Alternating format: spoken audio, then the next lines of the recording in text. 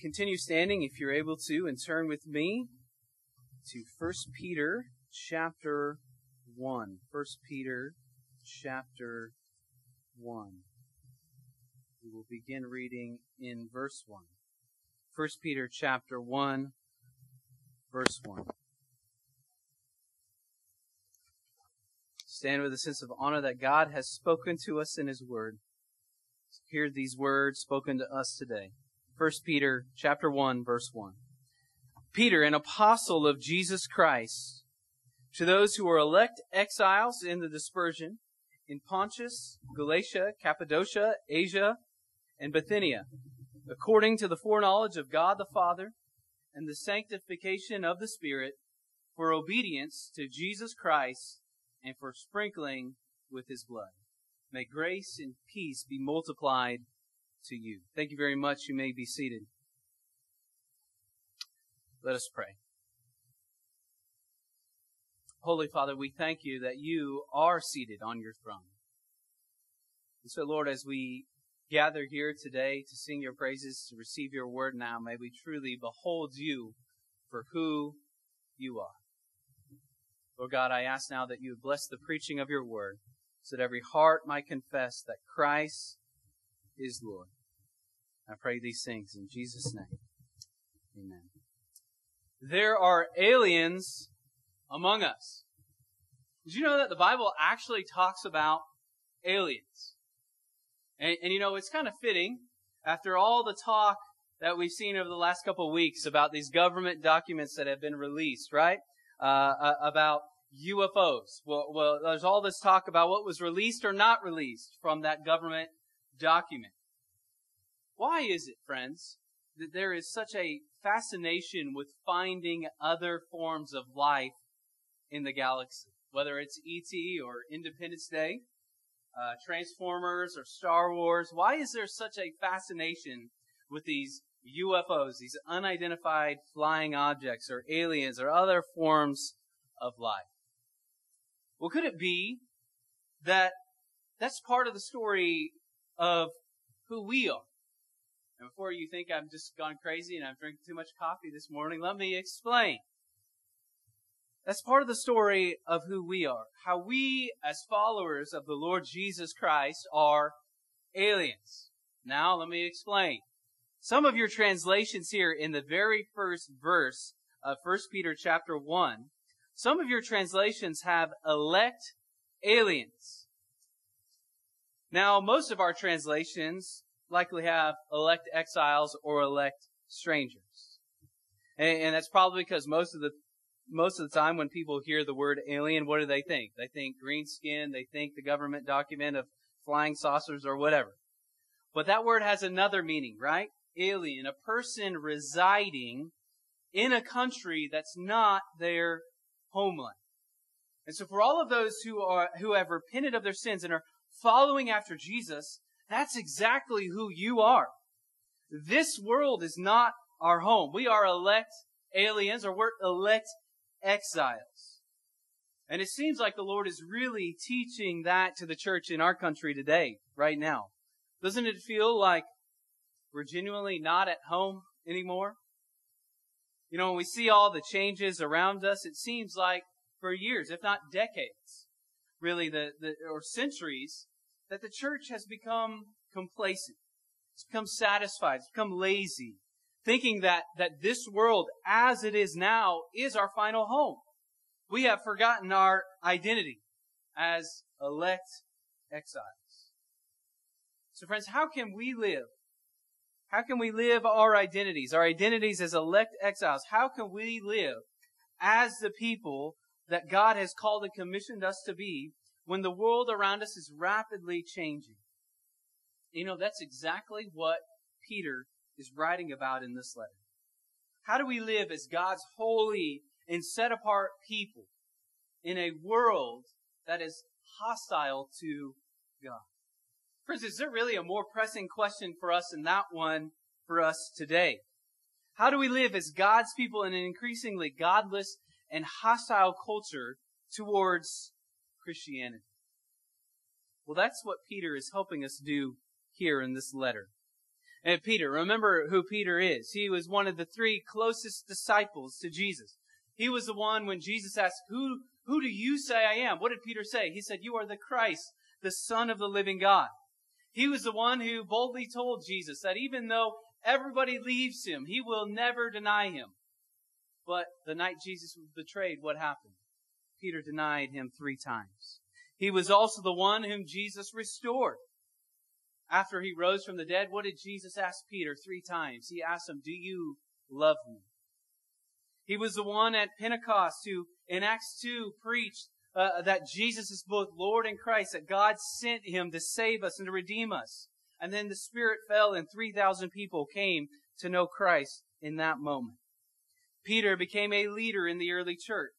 Yet at times he still struggled greatly with understanding how the gospel applied to all of life. Think of how Paul had to rebuke him in Galatians because he was refusing to eat with Gentiles.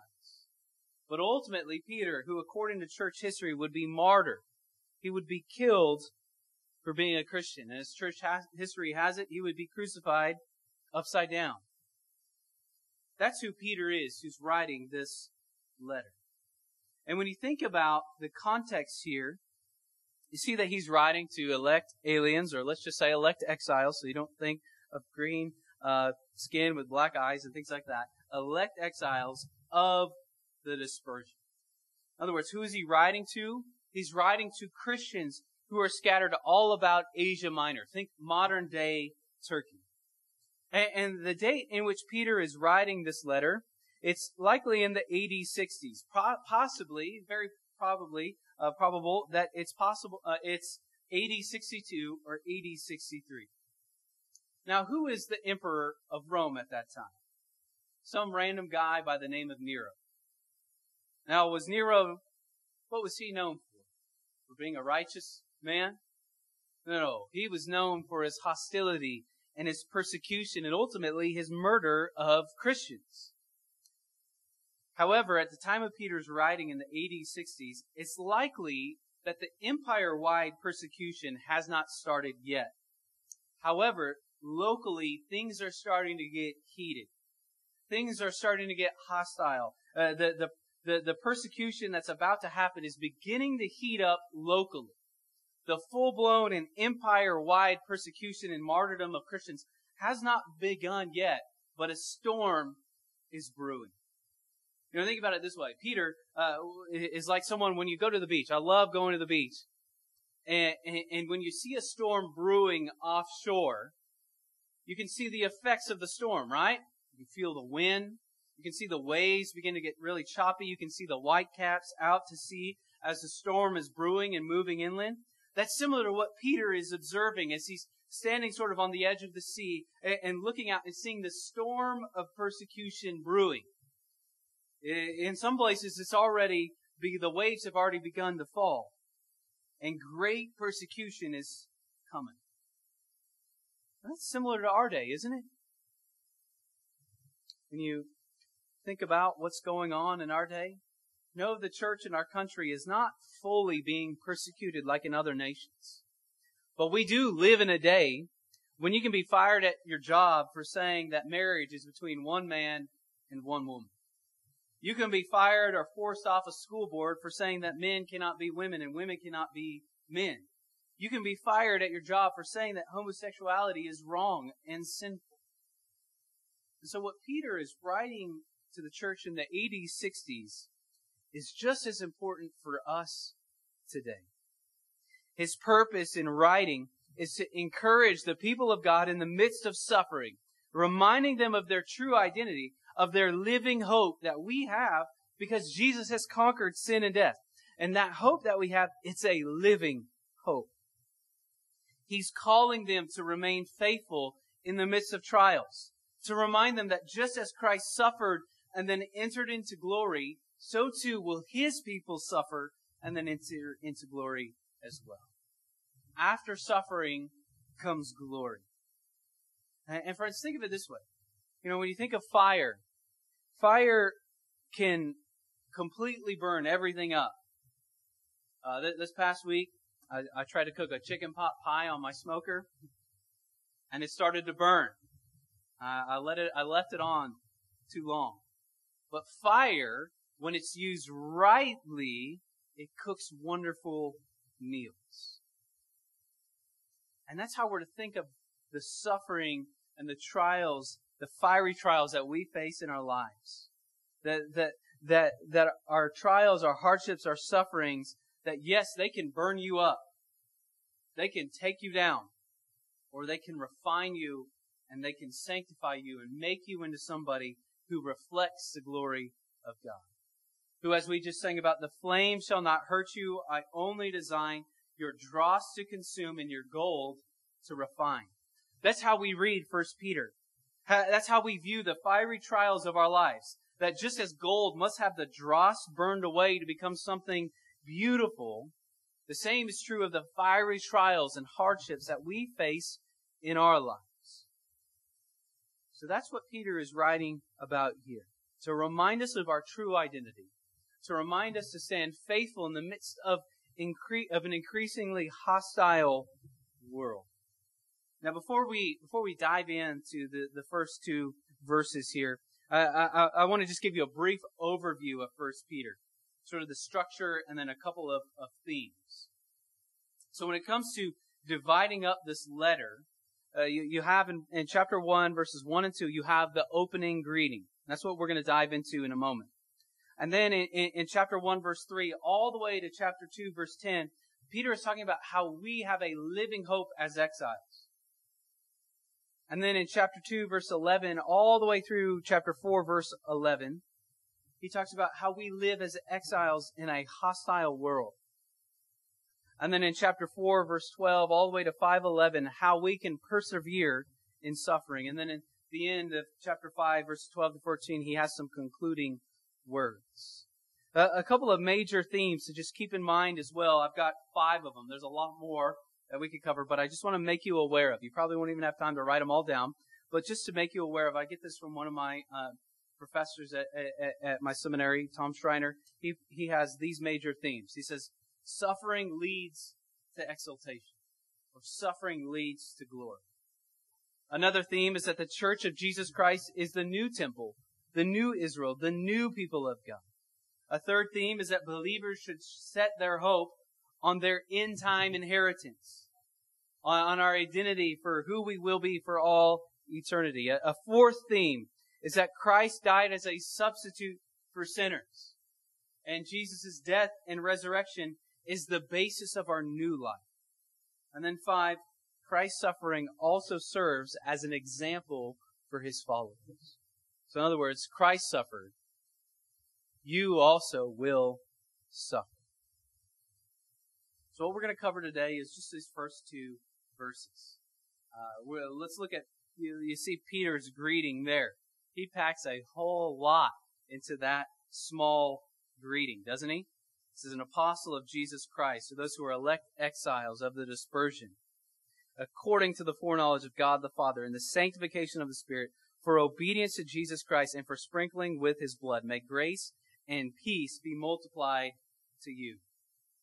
Now, greetings, greeting cards especially, it's a big business in the United States today, isn't it?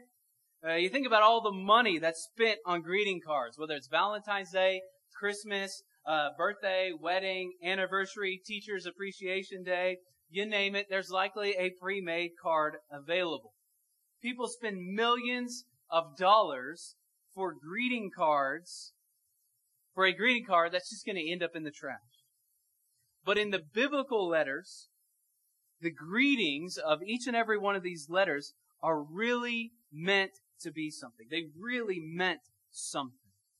Look what Peter says. He says that he is an apostle.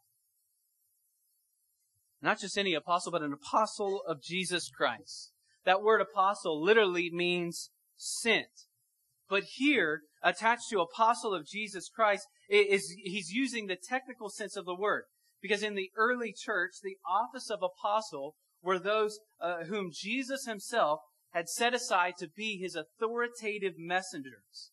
And that's important for us. Because what Peter is writing here is not simply just advice to some people, but it's an authoritative message to the church from the Lord Jesus Christ.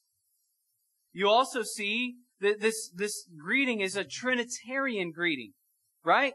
You see in verse 2, foreknowledge of God the Father in the sanctification of the Spirit for obedience to Jesus Christ. Wait a minute. I thought the Trinity was something the early church just created at the Council of Nicaea in AD 325 or at Constantinople. No.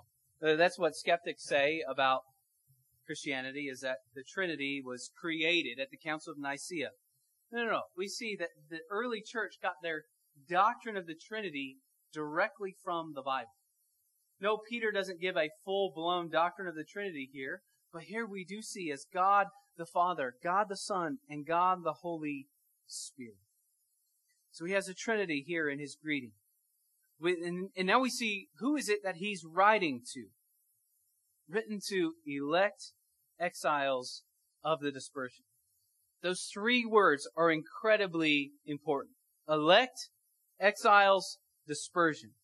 Those three words are really key to understanding the themes that Peter is going to unpack in the rest of his letter. Remember, Peter is writing to encourage God's people who are facing hardships in this world, and to remind them that this is not their final home. So let's unpack these words. First of all, elect. I remember when in our church circles, election and how to understand election and predestination, Reformed theology, Calvinism, Arminianism, that's what we used to fight over. But now it seems like we like to fight over just about everything else. Now, the word elect literally means chosen. And you see that throughout the Old Testament, that God chose Israel. Throughout the Old Testament, Israel was called God's chosen people, elect people.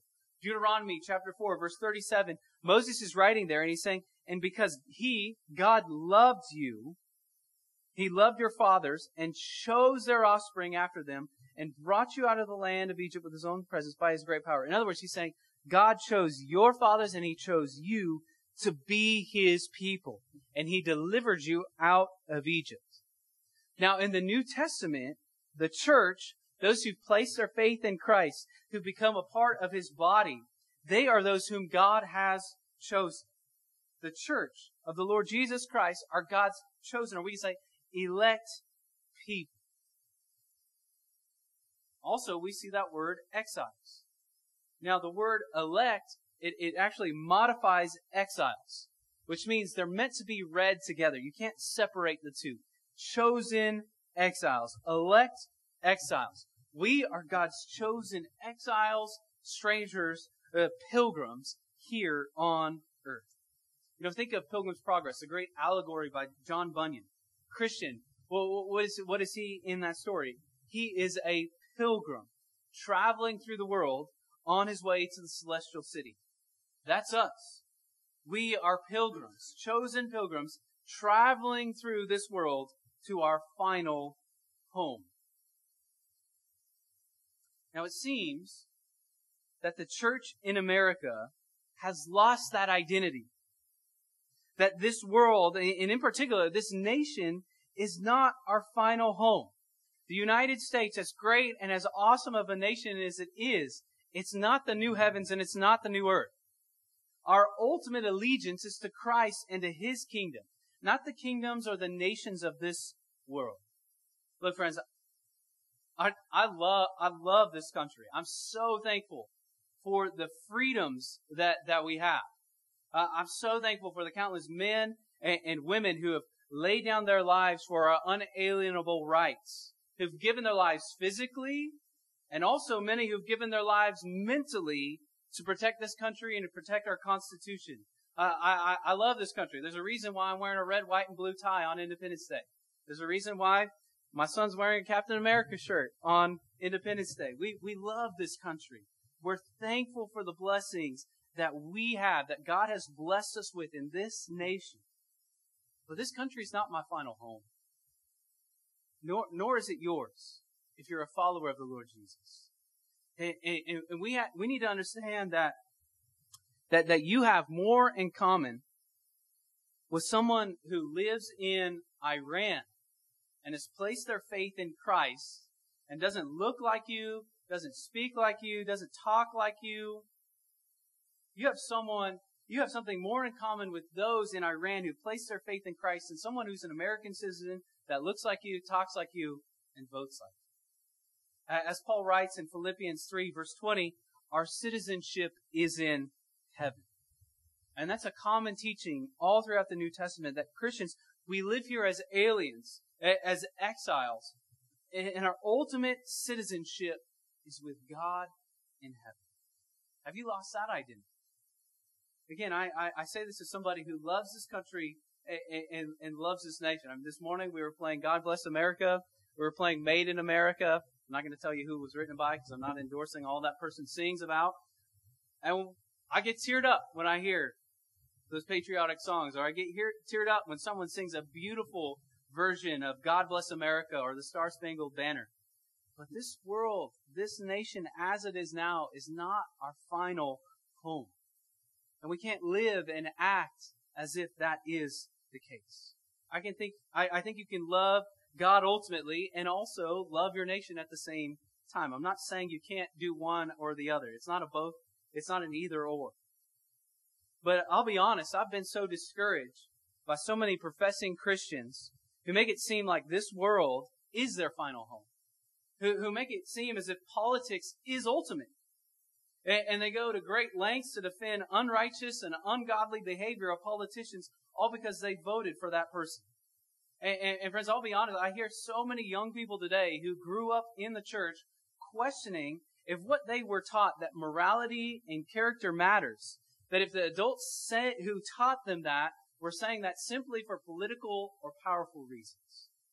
Many younger people are disillusioned with the church because they cannot understand how the same ones who taught them Matthew 5 verse 6, blessed are those who hunger and thirst for righteousness, for they shall be satisfied.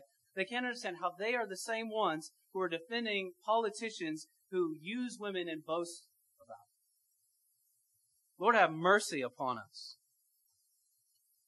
Maybe we're getting today, or rather God is giving us exactly what we ultimately wanted. I mean, can you imagine Peter or Paul defending Nero because he was a strong leader who got things done? When I say all this, don't lose your identity in Christ as God's chosen exiles. Live faithfully for the Lord here, laboring for Him. Seek first His kingdom and His righteousness. Think about how your interactions, the way you treat or the way you demean other people, other image bearers, can help or harm your witness for Christ. Don't lose your identity as an elect exile.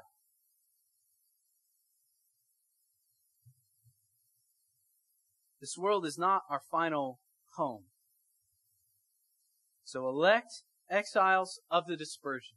Dispersion literally means scattered. So yes, they are the chosen people of God scattered all throughout the world. So elect exiles of the dispersion. But now we see the work, as we move on to verse 2, the work of the triune God in salvation.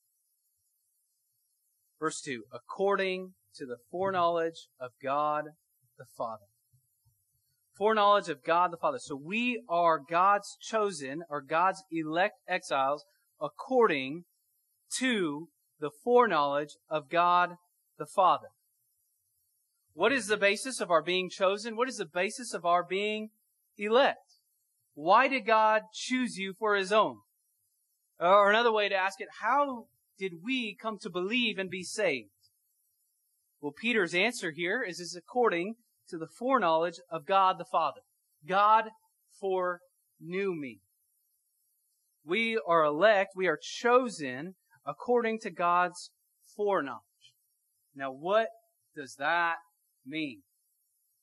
Does that mean that I chose myself and that God looked down the halls of time and He saw that? He saw my self-election and then chose me? Is that what foreknowledge is? Well, there are some who think so, who think that to be the case. But it doesn't seem to be what Scripture explicitly teaches. This doctrine here of God's foreknowledge causes many people to be squeamish and uncomfortable. I think some of you may have gotten shorter as I'm speaking right now and shrunk down in your seats. But stick with me. This is an incredibly important doctrine. And I'll say this. We need doctrine. We need teaching. And at times we need to dive down deeper into theology and into doctrine. We need doctrine and we need teaching. I heard one pastor put it this way. Could it be that one of the reasons the church is so weak today is because we're constantly trying to skip over doctrine, especially some of these harder to grasp truths? Maybe we're meant to be strong in faith and in love and hope and joy and serving and loving one another, not in spite of doctrine, but because of doctrine. So that's what we're going to do. We're going to dive down a little bit deeper into this teaching and stick with me. Now, some take foreknowledge to mean that God looked down the halls of time and He saw that I chose him. That God sees what is going to happen in the future, and so He foreknows or He foresees and chooses you on the basis of what He foresees. Now, let me just say, if you think that way, that's fine. And I love you. You're not my enemy. We can disagree and we can be friends. You know, you can disagree with people and you can still be friends with them. And we can still love each other. We can still labor for Christ together. But I want to convince you that foreknowledge is more than that. Because God looking down the halls of time and seeing you choose Him, that sounds more like foresight than foreknowledge. If you turn with me to Romans chapter 8, verse 29, Paul uses the same word. He says, for those, here, I'll give you some time to turn there. Romans 8, verse 29.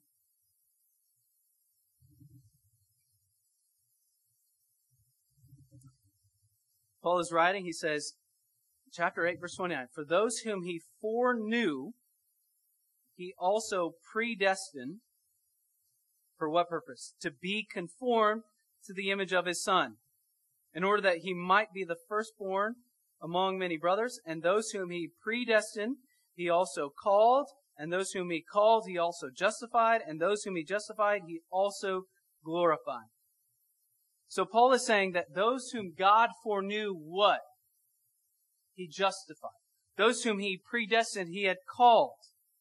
So if God's foreknowledge was simply just foresight, in other words, Him looking down the halls of time, seeing your future, then really He foreknows everybody, right? But Paul is saying here that foreknowledge means that you are called, that you are justified, that you are glorified. So if foreknowledge, if He really foreknows everybody, then everybody would be saved. But not everyone is saved. Those whom He foreknew, He called, He justified, He glorified. Are you following with me? So what we see here are there are specific chosen people of God that, as Paul writes in Ephesians chapter 1, that God chose before the foundations of the world and He predestined them for adoption. This foreknowledge seems to be more than just foreseeing. Because knowledge in the Bible means an intimate relationship. Now I'll say this, from an evangelistic perspective, this does not change the way we evangelize. Because we don't know who they are, right? We have to understand, we're trying to understand from the mind of God, right? We have finite minds. We're trying to understand the infinite. We can't look at somebody and say, oh yes, they have been foreknown by the Lord. No. Now when it comes to this teaching and this doctrine, some get worried and they begin to question, what if God doesn't want me? What if God hasn't chosen me? I'll say, if that is something that you genuinely struggle with, that asking that question of, what if God hasn't chosen me? Then I think you're in a good place. Because I believe that's evidence of the Holy Spirit's work in your life in opening your eyes and drawing you to Himself so that you might place your faith in Christ and receive the gift of eternal life. Friends, this doctrine that Peter is writing about here, this foreknowledge of God, it should be an incredibly comforting doctrine. Yes, I understand, friends, that we don't We don't fully understand the mystery of God's sovereignty and man's responsibility. I believe that God is sovereign, and I believe man is responsible, and we must place our faith in Christ. How does that completely and fully and finally work itself out? I think that's a bit of a mystery. But the doctrine of election should be a comfort to God's people. Because think about it this way. Your whole life is shaped by God's love, His affection that was set upon you before the foundation of the world was set. And that means that everything that's going on in your life, or think about it in the lives that, of the people that Peter is writing to, the trials, the persecutions, the hardships, the martyrs that are taking place, that's all happening according to the foreknowledge of God the Father in the sanctification of the Spirit for obedience to Jesus Christ. So this doctrine of election should be a comfort to God's people. And again, I just want to say, if you don't have to think about it exactly the same way that I explained it here, I understand that there is lots of debate about this issue for hundreds of years throughout church history. You don't have to see, or you don't have to foresee with me eye to eye. But ultimately, this doctrine is meant to be a comfort to God's people. That He is refining us, and that He is making us more and more obedient to Jesus. Friends, think about the comfort that it brings. Because your faith is in Jesus, who conquered sin and death. There is nothing that you can do to lose the love of God if your faith in Him is genuine. It's meant to be a comfort to us. But it's also meant to be a motivation for evangelism. So it's a comfort, but it's also meant to motivate us. How is it that countless missionaries can go to the ends of the earth, be subject to all kinds of awful diseases, bugs, famines, all kinds of awful conditions, and suffer and die? How? Because they believe that God has foreknown a people from every tribe and tongue and nation who are going to gather before the throne of Christ, as we see in Revelation 7:9, because there are going to be people from every nation standing there singing the praises of the Lamb who was slain. How is it that they can leave behind friends and family and comforts of home to die among a people who have never heard the name of Jesus? The motivation was God's foreknowledge. You go back and you read some of the greatest leaders of modern missions movement, like Adoniram Judson and Hudson Taylor. They all believed that God is sovereign in salvation. And that is what motivated them to take the good news of Jesus Christ to the ends of the earth. This should be a motivation for evangelism in our daily lives, because think about this, friends. When we share the gospel, when we proclaim the gospel, the results are not dependent on us. It's not dependent on our skill, but dependent on the God who saves. Again, I understand that this is a deep doctrine, right? That this is a deep teaching.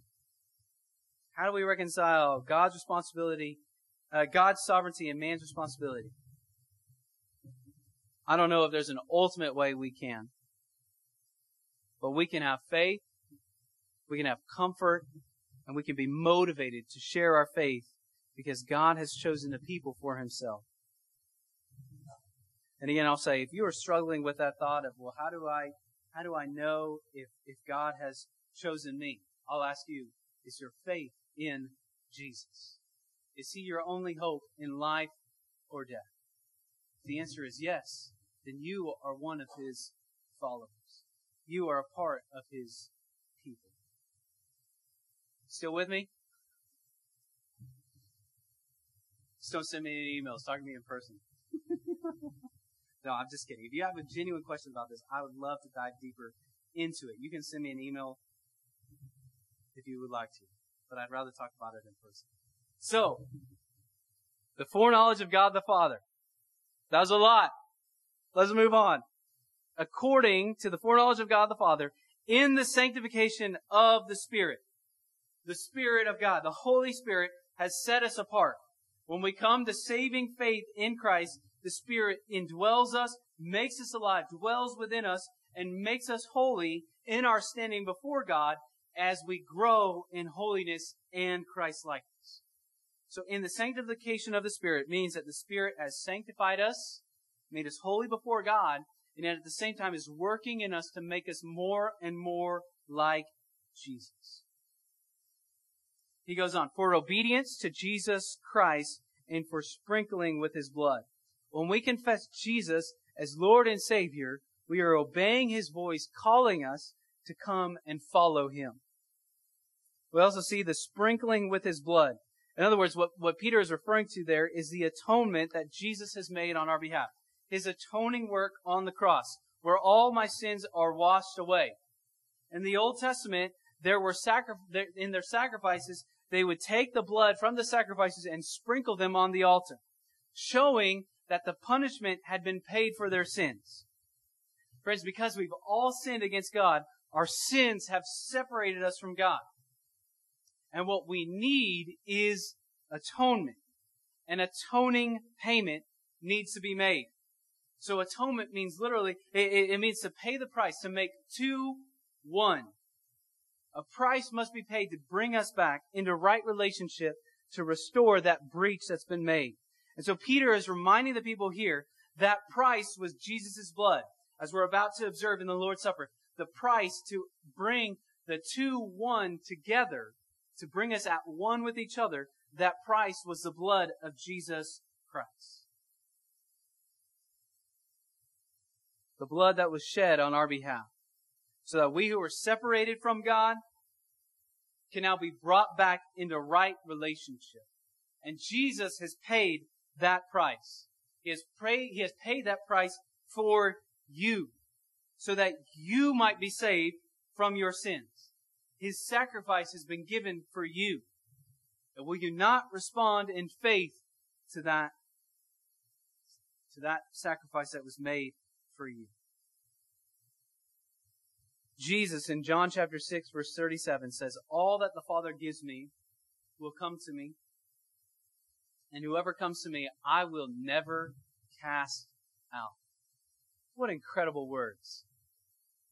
All that God the Father has given to Jesus will come to Him, and whoever comes to Him, He will never cast out. Friend, do you hear His voice calling to you today through His Word? Respond in faith and follow after Him. So as the world talks about aliens, we know that at least they do understand something about the larger story of who we are. That we are elect exiles, and that this world is not our final home. So brothers and sisters, let's endure hardship. Let's endure suffering.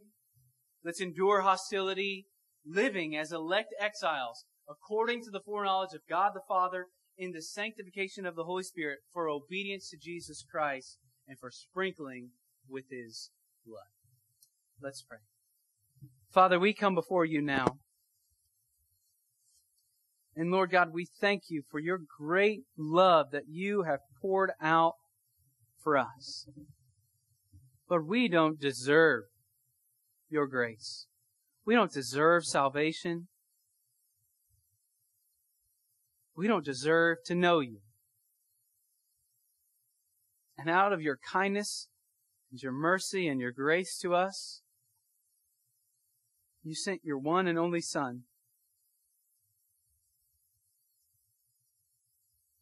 to live a perfect life, to die on the cross, and to rise from the dead.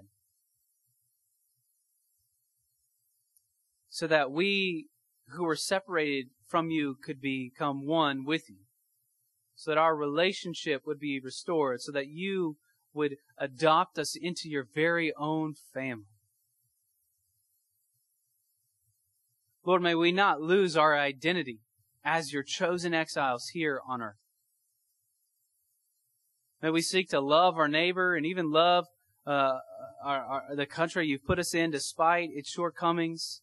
But Lord, may we love and serve You ultimately.